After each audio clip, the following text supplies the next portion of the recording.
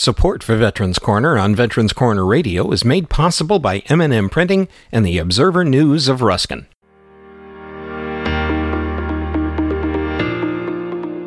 Hello and welcome to Veterans Corner Radio Podcast's information for and about veterans.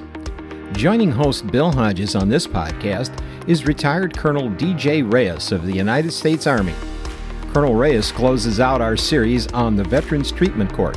He shares details of how the VTC got started, a tribute to one man with an idea who can convey that idea to others and can make that big difference in many lives. Having been active in the court since its inception, he is in a unique position to help us understand how it started and why it has now become the model for courts at all levels across the nation.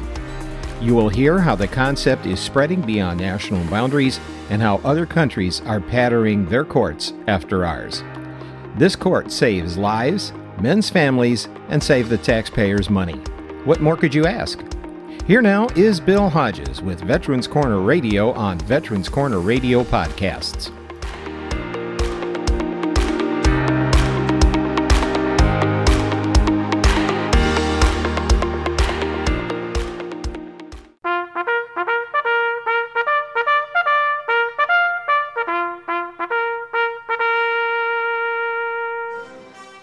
Welcome to Veterans Corner, a show dedicated to providing information to all those who have served our country's military and to their families. Now, here is your host, newspaper columnist, management trainer, and Air Force veteran, Bill Hodges. Hi, I am Bill Hodges, and this is Veterans Corner Radio. And over the month of August, we've had 4 great shows on our Veterans Treatment Court. It's a phenomenal thing. If you've missed those shows, you need to go back in the podcast library and listen to those 4 shows, because this is something where we broke a lot of people. And because we broke them, it is our responsibility to help them become productive citizens again. These people were good people, and for some reason they had problems. And as a cleanup batter, I guess I should say, we decided to do this 5th show. And the person that's going to be on it and talk with me is Colonel D.J. Reyes. He has a military record that goes above and beyond, but his record of helping veterans is even greater. And one of the star things that we have in the Veterans Treatment Court is the mentor program. And he was mentor number 1 at the very beginning, and much of what happened in the court, he's built. So we'll get a little historical standing from him, and then he's going to talk about what's happening now. And I'm very excited. It's going national, and this program is the model for what's happening in veteran treatment courts all over the country. Welcome to the program, Colonel Reyes. Thank you, sir. Thanks for having me. It is so exciting to have you because we've talked before. Would you give us a quick overview of maybe just, we've talked about the court, but how do the mentors fit into this? Not many courts have mentors of any kind, way, shape, or form.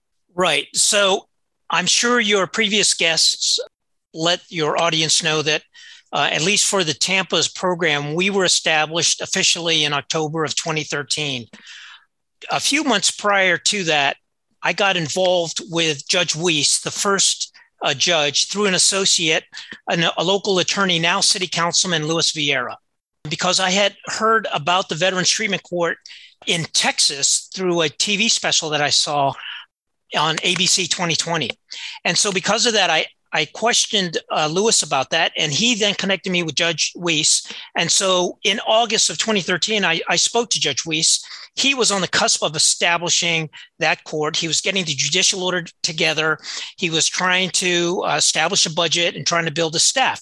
But one of the things he did not have, which the model, the first Veterans Treatment Court in Buffalo, New York had, and encouraged every program to have, is a volunteer veteran mentor program. And so Judge Weiss asked me if I would help him in establishing that. And of course I said yes. So that was back in August of 2013. So you can see now we've been in existence for over 9 years. Yeah, that's not very long for what I've seen you accomplish. Yeah, well, we have quite a robust volunteer veteran mentor program, which I'm very proud of. We're all very proud of here in Tampa. What if someone wanted to be one of the mentors? What is the requirements for being a mentor? Fairly easy requirements. One, you have to be a veteran. And then two, if you're active duty or if you're an active reservist or in the National Guard, you have to be in good standing, no adverse actions against you. And then if you're a veteran, whether you're retired like myself or someone that did their time and got out, then when you provide us your DD-214, the characterization of your service has to be honorable. And the reason why we're a little tough on that is because the mentors are aligning with veterans who are defendants in a criminal court system. And so we want to set a good example with a veteran mentor who did honorable service. But those are the basic requirements. You know, one of the things about this court that I particularly like, well, there's so many things. I hate to point out one, but this one in particular, the people that are handling it and helping with it and adjudicating for it are all people who have walked in the shoes of these men and women sometime during their life. Judge Shante is an actual serving full bird colonel in the U.S. Army JAG Corps. I mean, he's still in the military. So he was in Iraq and Afghanistan and all these different places, as were you. You know what they went through. You know what so many of them saw and had happened to them. And the recidivism rate on this court is less than 10%. The average in Florida is somewhere around between 37 and 70, depending on, that's a bargain for those of us that are money conscious, because the return is that these folks aren't going back to jail. We're not having to do anything. And they're coming up with a constructive life, taking care of their children, their families. You're doing a fantastic job at that. So those are great points. And I think we need to make you our spokesperson for the VTC program, Bill. I love it. I want to touch quickly on a point you just made that is very insightful. The service, especially for Tampa, of our three judges who have all served, and as you pointed out, Judge Shante is continuing to serve, Judge Weiss retired, and Judge Holder retired. But let me point out just how familial this program is, how personal it is. Judge Shante, when he was a staff judge advocate and a captain, served as a brigade staff judge advocate and advisor to one of my best friends, who was a brigade commander at the time in the 3rd Infantry Division during the 2003 invasion General of Iraq. Petraeus? No, General Petraeus was in the 101st Airborne. Right.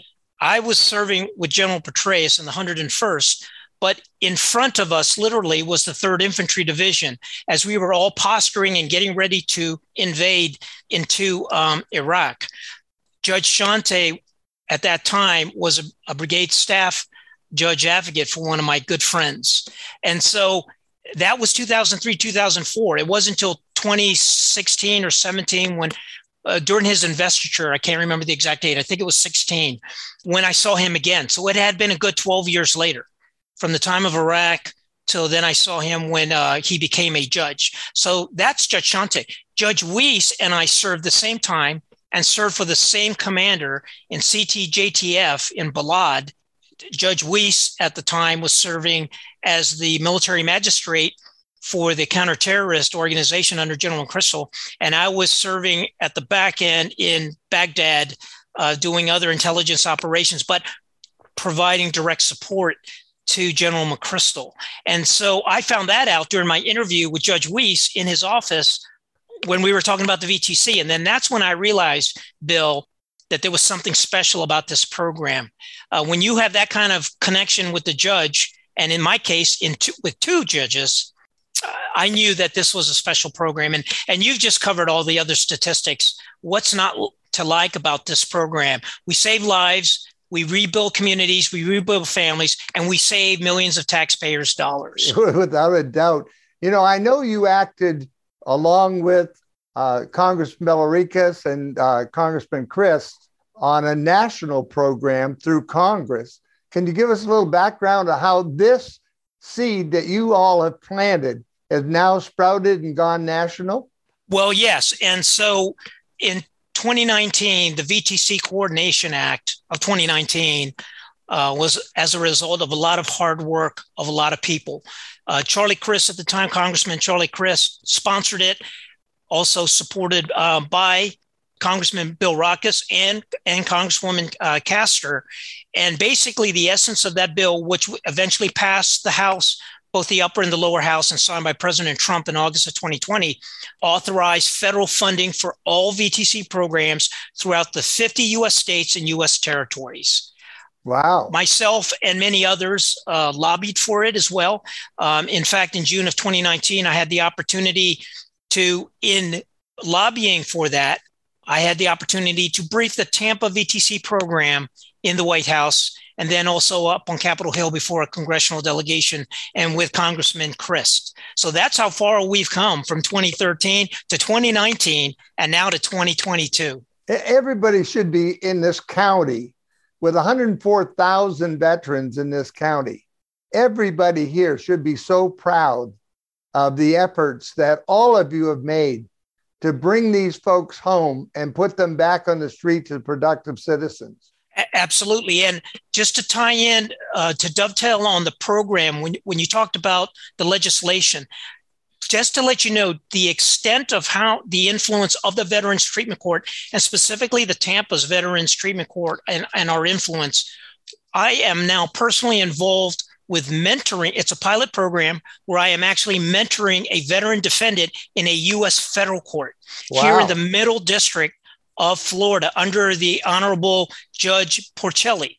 So because the federal court does not have a federal level VTC program, but through the network and the connections, Judge Porcelli asked if it's possible that if he could leverage our VTC program, the mentor program, and all of our community resources to help assist this veteran get better. And so it's a pilot program, and I'm the mentor, and I'm mentoring this veteran.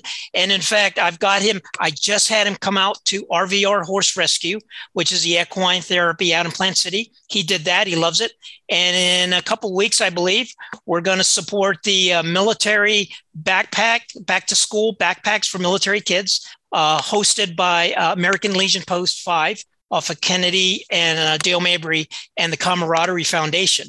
And all of this gets reported to the federal judge. I actually go every month for a status update before the federal judge, and he asks me to report on the status of the veteran. So that's the first initiative. Let me quickly tell you the other initiative that has grown out of this. I am involved in an initiative to help the U.S. tribal courts and Navajo nations. That was my next question. I'd heard you mention that in a talk you gave.